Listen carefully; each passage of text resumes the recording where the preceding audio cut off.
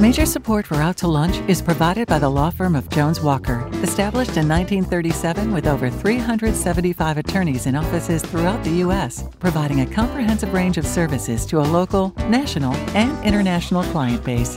JonesWalker.com. And by Hancock Whitney. Hancock Whitney is here for families, here for businesses, here for communities during this challenging time. Visit HancockWhitney.com/COVID-19 for the latest. And by Shorten Associates, legal recruiters in Louisiana and Texas. Welcome to this special edition of Out to Lunch, Louisiana. I'm Peter Raschuti in New Orleans. I'm Christian Mader in Lafayette. And in Baton Rouge, I'm Stephanie Riegel. Normally, we're the hosts of Out to Lunch in our respective cities, but during the course of the current public health crisis, we're joining forces to bring you a statewide look at what's happening in the world of business and finance. It might feel like ages, but not so long ago, I was hosting Out to Lunch Acadiana in Lafayette at the French Press. And today, like Peter and Stephanie, I'm social distancing at home, and the French Press is doing curbside takeout. You can get their regular menu items, including a family dinner, delivered through Waiter or Grubhub or directly from the restaurant. 337-233-9449. In New Orleans, Commander's Palace is closed. You can find out more about their plans to resume pickup and delivery at commanderspalace.com. In Baton Rouge, the restaurant that normally hosts Out to Lunch, Mansur's on the Boulevard, is open for pickup and delivery. You can order them by calling 225-923-3366. The COVID-19 pandemic has changed so much about our lives, it's hard to think of a part of our life that hasn't been affected. But of all the changes, the biggest casualty other than health is employment. At the time we're having this conversation, the number of unemployed people in the United States is hovering around a staggering 20 million. Although this is a nationwide problem, the stopgap solution to unemployment, the payment of unemployment compensation, is left to the states. Unemployment compensation is structured like insurance. It works on the assumption that only a relatively small number of people will be unemployed at any one time. So when 20 million people suddenly lose their job on the same day, how do states keep funding unemployment insurance and paying compensation? Here in Louisiana, there's a division of the Department of Labor that handles all aspects of unemployment, the Louisiana Workforce Commission. The Assistant Secretary of Unemployment Insurance at the LWC is Robert Woolley. Robert, it's possible that the massive number of people who found themselves out of a job can get rehired just as quickly when things open up. But what happens if it doesn't work that way? What if the economy comes back slowly? How does the state keep paying unemployment benefits to tens of thousands more people than it budgeted for? Well, that's going to be something that we're going to have to look at. The federal money, though, that has been put up to take care of the 1099 and self-employed folks does last through sometime in late July. So we should have enough funding for that. The problem might come in the state trust fund, which is what employers pay taxes into to cover unemployment for their W-2 employees. We have plenty of money now, but we're paying out in larger and larger amounts each week out of the trust fund. And we have told employers that they will not have to pay this money, which they normally would, have to pay back into the system. The governor waived that requirement for them to contribute to employees that of theirs that have taken this benefit. So maybe if you could put some numbers to that, and if you don't have the statistics readily available, at least give us an idea of how much time we're talking about. How many months do we have? Well, I think we would have plenty of months in the trust fund, but at some point we will have to replenish it. But I will tell you, after Katrina, the federal government did come in and help us replenish our trust fund. So we think that'll probably happen again this time. But just to give you some examples of the amounts of money that we're paying out, yesterday we paid $205 million in benefits. To give you a sense of what that number is, all of last year we paid $151 million in unemployment benefits. And so just to follow up real quick, so that was $205 million for what period? The past week? For one day. For one day? 1 day. Since the pandemic started, we have paid out $400 million federal dollars in unemployment and approximately $136 million in state dollars in unemployment. And the $400 million really only started on April the 13th, which was last week. Robert, I know in Louisiana we tend to do things differently in all aspects. Do other states have this same kind of structure, and are we more generous than others? No, I think we all have a similar structure, but this program is intended as a safety net. It's intended to give a small amount of money to sustain someone while the true goal is reemployment. And most of our resources in our department, as well as other state departments, is geared towards reemployment, either retraining people or helping them to get back into the workforce. And that's what most of the resources in this office and most employment offices around the country are set up to do. So it's really kind of a safety net program that Congress has now turned into a potential stimulus program. So if the structure of this is something that we think of as a safety net that's contingent upon trying to find new employment, I mean, there's a scenario at the end of this where that's really tough to do. I mean, what does a program like this look like in an environment where you can't readily expect people to find new jobs? And that's the problem, and I think that's why the federal government stepped in and pumped the money into the CARES Act to help alleviate that problem, because you can't require work searches right now because there's no place to find work. And so the federal government, in anticipation of that, started funding all of these state programs with federal dollars to pay out to people, especially people who normally wouldn't be in the trust fund, which are the W-2 employees. It includes now the people who are self-employed and 1099, which is basically most of our hospitality industry and our restaurant industry. Those were some of the first people that were casualties of this and that are having to seek benefits, but yet they weren't really eligible for these benefits until last week. Robert, I mean, I think the longer this goes on and you talk about more federal aid perhaps coming to the rescue, it seems to me inevitable that you're going to start to see more political divisions, as they craft these aid packages or solutions, or as our legislature looks to go back in.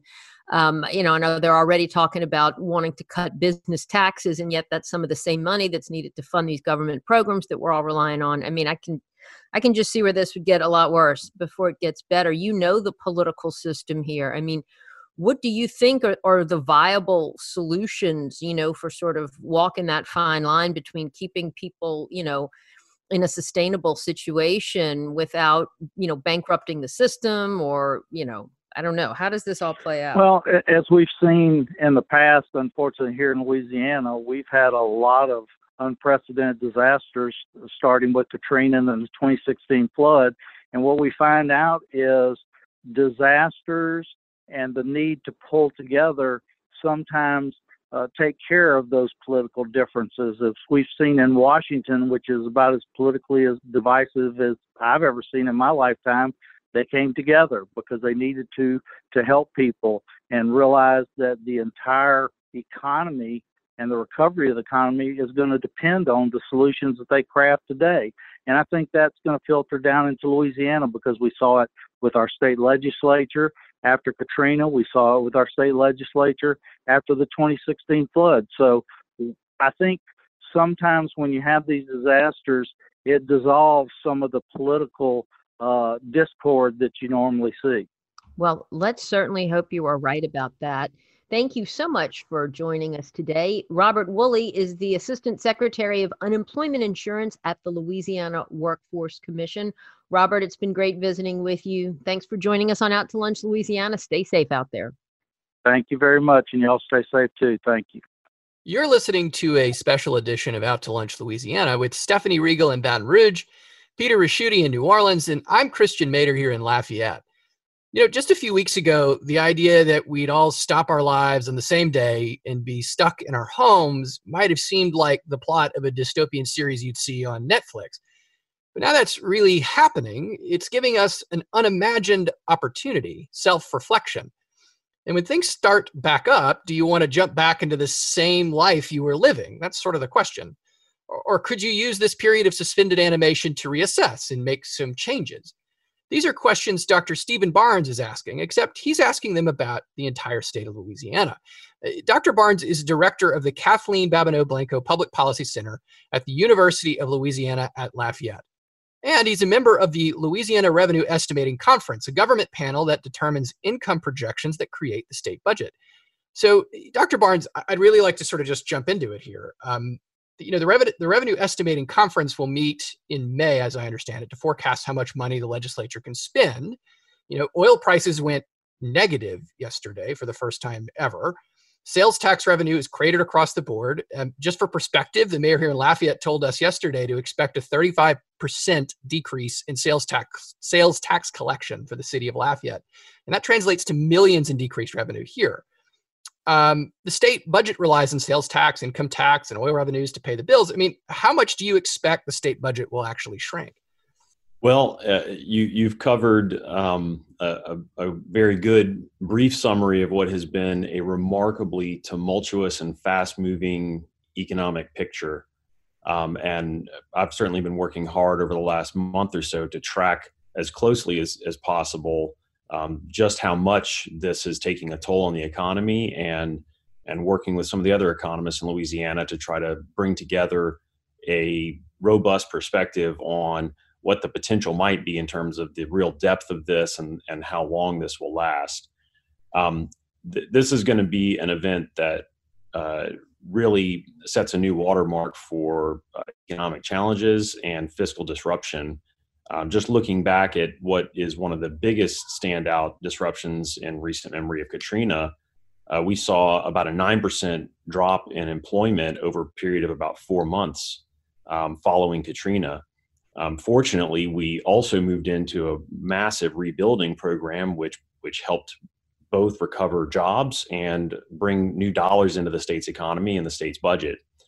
What we're looking at over the last several weeks with unemployment claims translates into closer to 17% of the state's economy having already stood up and filed unemployment claims. So we're looking at something that's much deeper than that. And the duration of this is still to be determined. So we're working hard to try to pin down what this might mean for the state budget, but it's certainly going to be a significantly different picture toward the end of this fiscal year and looking ahead to next fiscal year than what we thought we were looking at just a month and a half ago. I'm curious if you could just walk us through a little bit what the math actually looks like, and not necessarily in the sense of like what the numbers would be, but I mean, it's not necessarily obvious to me what variables you're plugging in to really benchmark this when you're making this kind of forecast in normal times, much less during a pandemic. Well, it's important to look at the state's budget and the revenues on an individual basis, because some of those revenue streams are very closely tied to the economy. Some will be very closely tied to specific sectors, such as oil and gas related revenues, while other revenue streams have a weaker relationship and may not move as much. So looking at them on a case-by-case basis is certainly important. And we know that some of those, such as severance taxes and royalties, immediately will drop in a big way because of what we're seeing with the price of oil. And that's a relationship that's a bit more direct and something that we can anticipate with greater accuracy. As we move to other sources of revenue, another big one being sales taxes, we've seen massive changes in consumption, in purchasing habits. Unfortunately, a lot of that has meant a shift away from taxable purchases towards untaxable purchases with food at home and other essential purchases from grocery stores. So that's kept some businesses active, but is still going to translate to a larger impact on that revenue stream. Whereas other revenue streams, while we've seen a lot of people beginning to file for unemployment benefits, and certainly some families are feeling a huge impact from this event on their own budgets, The broader tax base for the income tax is something that doesn't move quite as rapidly over time. And so it's important to look at those carefully, and that's something we're still very much in the thick of that. And the two economists that really crunch the numbers for the REC, Greg Albrecht and Manfred Dix, I know have been working very hard on that, and will continue to try to bring in the latest data points that we can on where we think the economy is and where it's headed, to bring that together for that next REC meeting. Stephen, this is Peter Ricchiuti. I sat on the City of New Orleans Revenue Estimating Committee for over 20 years, but your job is so much more difficult. It's not only a larger area and a lot of different variables, but we didn't have oil prices to deal with. What I remember back years ago was that they said that every dollar change in the price of oil translated to, was it $13 million to the budget? Is that still about what the number is? That's a reasonable approximation. I think that's a number that's certainly been going down over time. And as we look back over a period of decades, we've seen a very dramatic shift in the state's reliance on oil and gas revenues.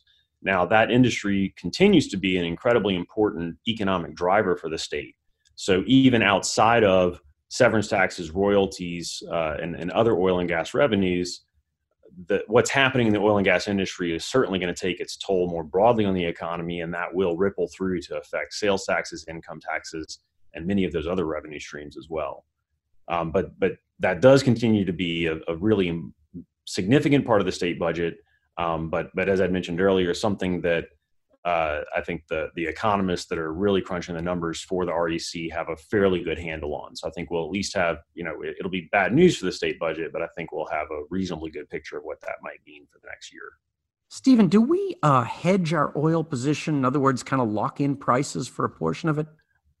From a state budget standpoint, there are some provisions that'll relate to kind of set determined prices, but some of those revenues are drawn based on the actual transaction prices. So it varies depending on those revenue streams. And certainly the degree to which that has changed now is going to lead to direct impacts on those revenue streams. And the other thing that's happening is this is a big enough swing in the oil market that we're going to see significant changes in behavior among those businesses. So the other important variable that goes into that is the quantity of oil and gas produced. And that's something now that we can expect to see changing in a meaningful way, given just how radically the market environment has changed for those businesses. Stephen, I know reading, national publications, you're hearing about city and state governments already talking about furloughing public sector employees and layoffs. I was asking Commissioner of Administration Jay Darden about that the other day, and he said because we were most of the way through the fiscal 2020 year, and we had been in good shape for most of that year, that wasn't a likelihood at this point, but that, next year it might be. Any idea, if and when that might come? Because here in Baton Rouge, of course, the public sector is a big part of the economy, and we've been a little bit insulated, from some of the impacts that other areas have felt because of that. Well, there are a lot of moving pieces in that equation. We're looking both at the revenue side, and what happens on the expenditure side matters as well. During a downturn like this is a time when I think the public can appreciate the importance of many of those state programs that those dollars are supporting. But there's also a lot of federal assistance coming in to help boost and support many of those programs. And so I think that picture is still beginning to emerge a bit more clearly, and there's still some questions about what additional federal assistance might come in. But for example, the federal government has increased the share of Medicaid expenses that will be covered by the federal government, and that helps to free up some state dollars. And there are other similar sort of disaster response type grant programs that will bring dollars in to support some of those public programs. So the net effect of how that washes out is very complicated, and I'm thankful to have someone with the experience of Commissioner Darden tracking that and working through that in a very careful way. But so in the end, it's really going to depend on that balance between how much of a decline we really see on the revenue side, which will be heavily influenced by how long this event is drawn out, as well as what support we might get from the federal government, and then ultimately a decision by the legislature and the governor on where we want to move as a state, and what investments must be made to get Louisiana on the right path to come out of this in a stronger position. And there's going to be a balancing act there between managing our tax system and what that does to revenues, as well as managing the expenditure side of that equation. Dr. Barnes, this is Christian again. I one of the things I've seen, in all this is a call to sort of provide relief to the oil and gas industry specifically. And one of the changes that has been requested would be, say, reducing or eliminating the severance tax. So I'm curious your thoughts on whether that would be sensible policy, or would we actually see, some benefit that would outweigh, say, the lost revenue, or is it more important that we keep whatever revenue streams we have in place while we have them? Well, you've touched on the interdependency of the state's economy on that sector and the state's budget on what's happening there. I think you're right. There are lots of trade-offs there. When we look at the magnitude of the downturn in that industry, and this is due to global conditions, this is a global economic slowdown that's coming on top of what had been a sort of geopolitical dispute between Saudi Arabia and Russia. And, severance taxes and royalties absolutely factor into the accounting that those oil and gas firms are doing to determine, what makes sense, what kinds of investments should they be making, and in this environment, can they keep their heads above water? I think the size of the downturn here is something that is far larger than what we might be able to offer as a state in terms of helping to lower their operating costs. That being said, we're looking at companies across a range of economic and financial health. And so there will certainly be companies on the margin who are, trying to keep their heads above water. And for them, any relief will make a difference. So I think it is appropriate to think about short-term efforts to try to keep people afloat over a very brief window of time, and what's our longer-term strategy for setting tax policy. But it's such a fast-moving environment that I think it's going to be very difficult to bring a new state tax policy or tax relief to make a significant difference across that industry. Dr. Barnes, Christian mentioned at the beginning, that this might force us to think about new ways of doing things. I mean, when you talk about tax policy changes or some of the things, do you see this bringing forth a discussion about diversifying the economy, changing the way we do things, or the reliance, for instance, like the recession of the 80s did to our reliance on oil, and gas severance taxes and royalties, and that became a much smaller part of our budget, right? So, do we see this maybe changing the way we really do business in Louisiana economically? I think that there's no doubt that this event is going to change the way we do business in Louisiana. I think we're going to see a very large number of small changes that pervade the entire economy. So there are going to be lots of little things that retailers have to do, that restaurants will start to do as they begin to reopen, and try to serve their customers in a way that was similar to what they did previously. And when we think about the importance of tourism and major events in the state's economy, I think those things will return over time, but there are going to be a lot of little things that are done differently to make them succeed and make their customers feel comfortable. But I also think this is a moment in time when we should be thinking more broadly about, where are we headed as a state, and how do we push the state in the right direction to really get on a path of stronger economic growth and embrace the economy of maybe it's the new 21st century, a post-2020 economy. And as I've been tracking this event and thinking about how it has already affected the economy, I think in many ways we've seen this rapidly accelerate some underlying trends that were already there. So we've talked a lot over the last 10 and even 20 years about how technology continues to work its way into different pockets of the economy and change the nature of work. Here we are all today doing what has been a live in-person radio show entirely over the internet. That's not necessarily going to be the new normal for all things, but I do think that as we move on the other side of this, we're going to see a different balance between doing things the way that we always had done before and an even greater embrace of how we can use technology to stay productive in a variety of different settings. So I think this is definitely going to be a window of time where we see an accelerated pace of change. We've got hundreds of thousands of people who are out of work today who are going to be rethinking, what do I want to do in the next chapter of my career?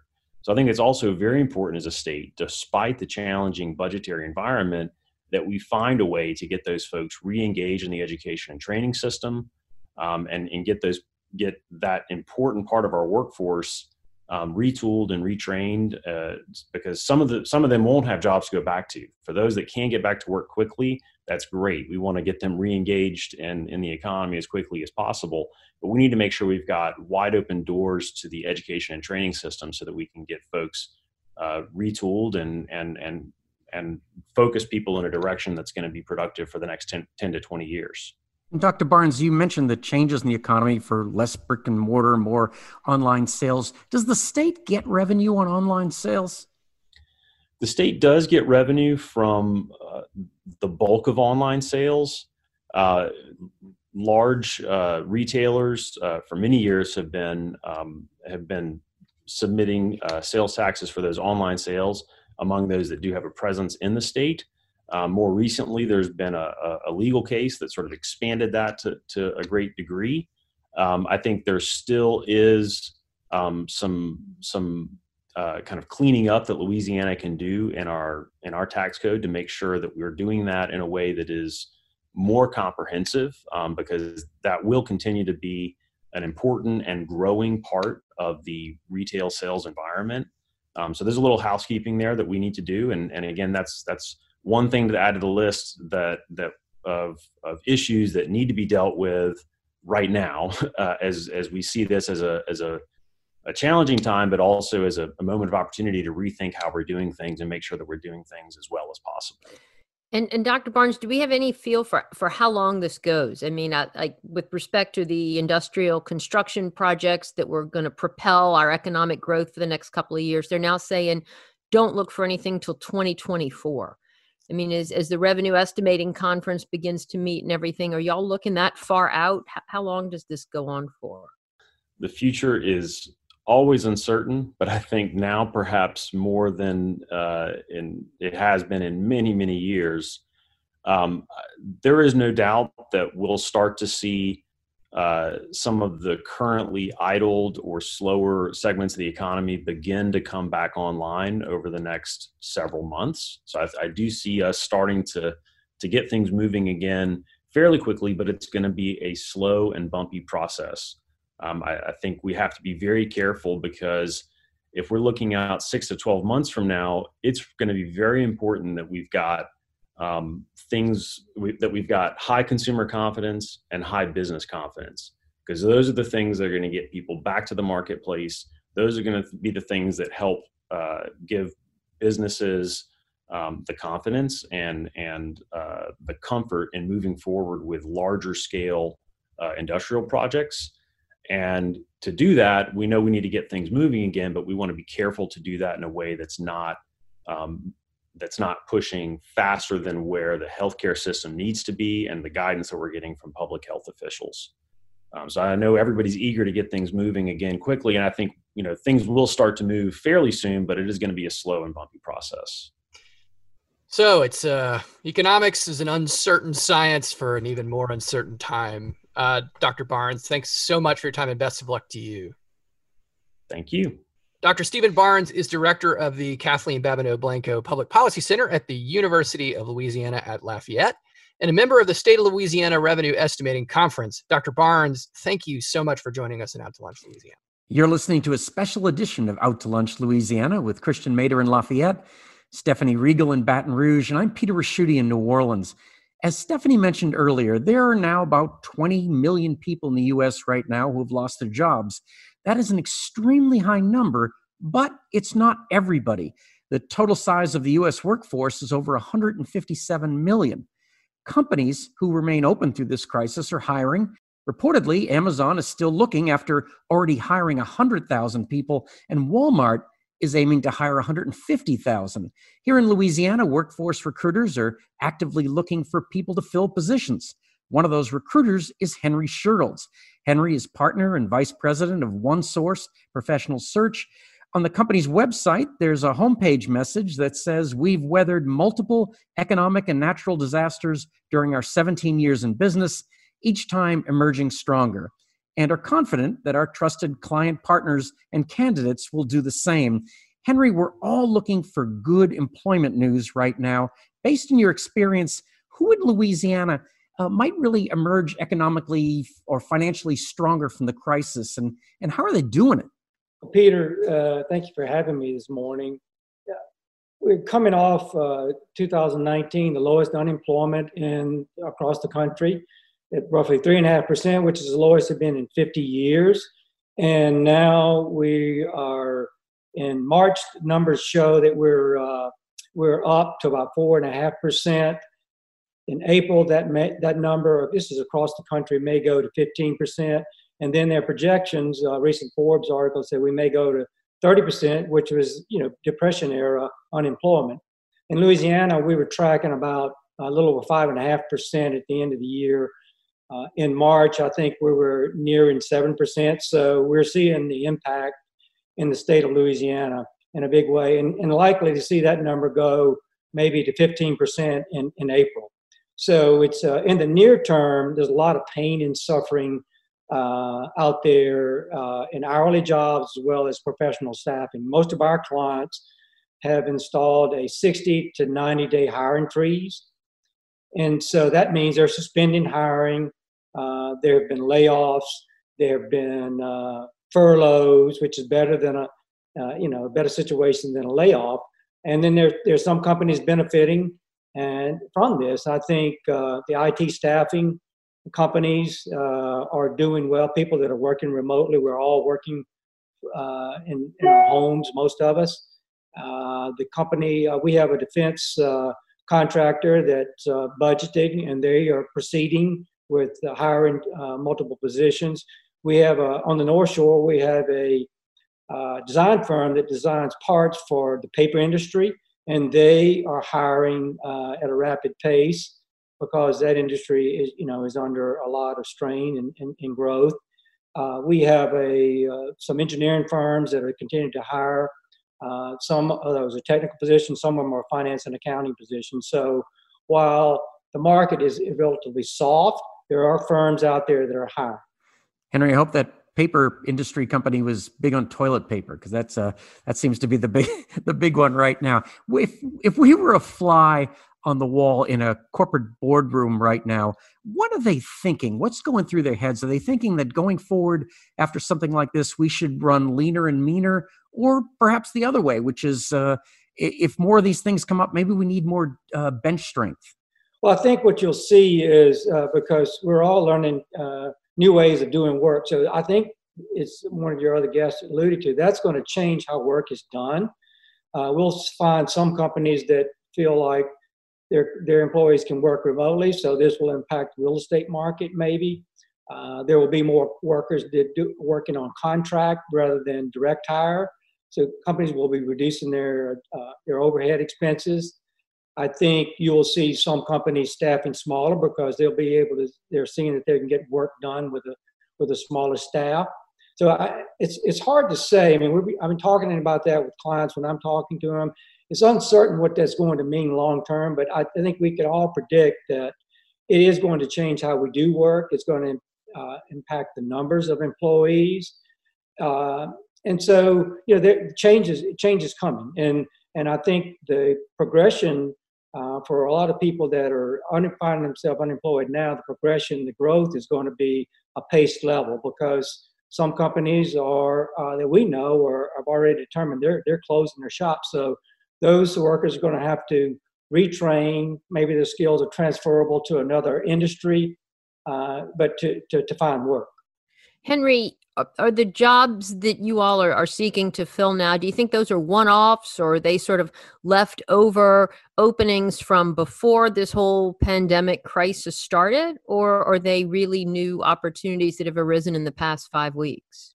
Stephanie, I think it's a mixed bag, and I think some of these are budgeted positions that we were already, so our clients already had planned for, and they're important positions.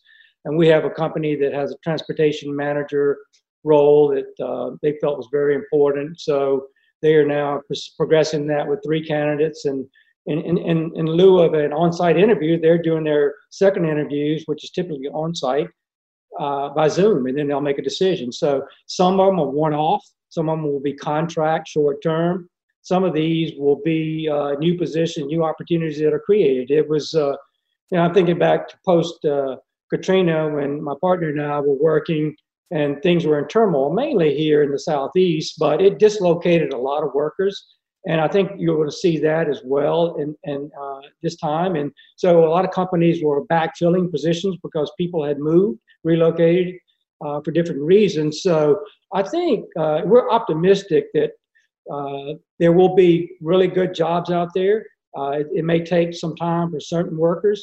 We do a lot of work in the energy space, both the downstream business, the midstream, and the upstream. And as Dr. Barnes mentioned earlier, that business has taken a double whammy, not only from the geopolitical, which has been resolved to some degree. However, we're in a vast oversupply situation. And that's what caused the oil markets to turn upside down yesterday.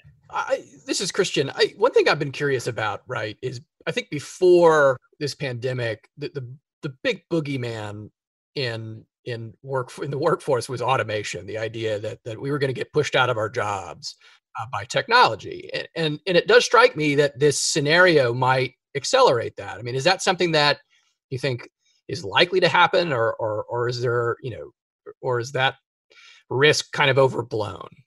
Well, I think that will continue in some ways, particularly the manufacturing industry. We have seen that at automation, that some roles were eliminated, but other roles were created. So it's caused a workforce training issue too, because in some communities, the workforce can't support some of the companies that are manufacturing and moving into the robotics industry. So I think there's a lot of dynamics there. I think, but I don't see a sea change in that area.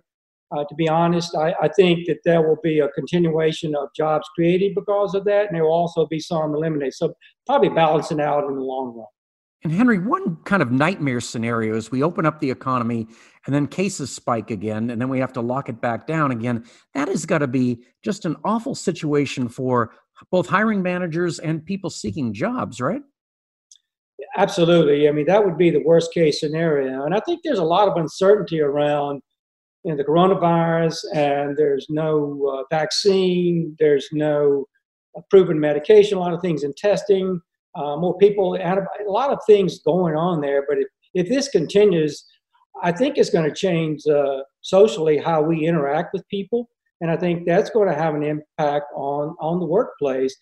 If this continues, it's going to be devastating for a lot of families, particularly those who didn't really plan for a long-term outage of work. And a lot of people are dependent upon a check every week, and those jobs have gone away for the short term. So it's just going to be very, very painful. And the $2.2 trillion CARES Act has been some relief for people, I think, in the near term, because there's some provisions in there for those who are unemployed. Henry Shirls is partner and vice president of OneSource Professional Search. Henry, thanks so much for joining us on Out to Lunch, Louisiana. My pleasure. And thank you for joining us for this special edition of Out to Lunch, Louisiana. We edited these conversations to fit into the time slot here on your NPR radio station. You can hear longer versions of these conversations wherever you normally get your Out to Lunch podcast. If you're not an Out to Lunch podcast subscriber, search for Out to Lunch Baton Rouge, or Out to Lunch Acadiana on your podcast app. The producer of our show is Grant Morris. Our technical director is Eric Merle. Photos from this show on our website and social media are taken by Jill LaFleur. I'm Stephanie Riegel in Baton Rouge. I'm Peter Raschuti in New Orleans. And I'm Christian Mader in Lafayette. We'll see you back here next week for more Out to Lunch Louisiana. Till then, if you work in an essential industry and are still reporting for duty, thank you. And remember to take care of yourself. If you're not going to work, please stay home and stay safe. Major support for Out to Lunch is provided by the law firm of Jones Walker, established in 1937 with over 375 attorneys in offices throughout the U.S., providing a comprehensive range of services to a local, national, and international client base. JonesWalker.com. And by Hancock Whitney.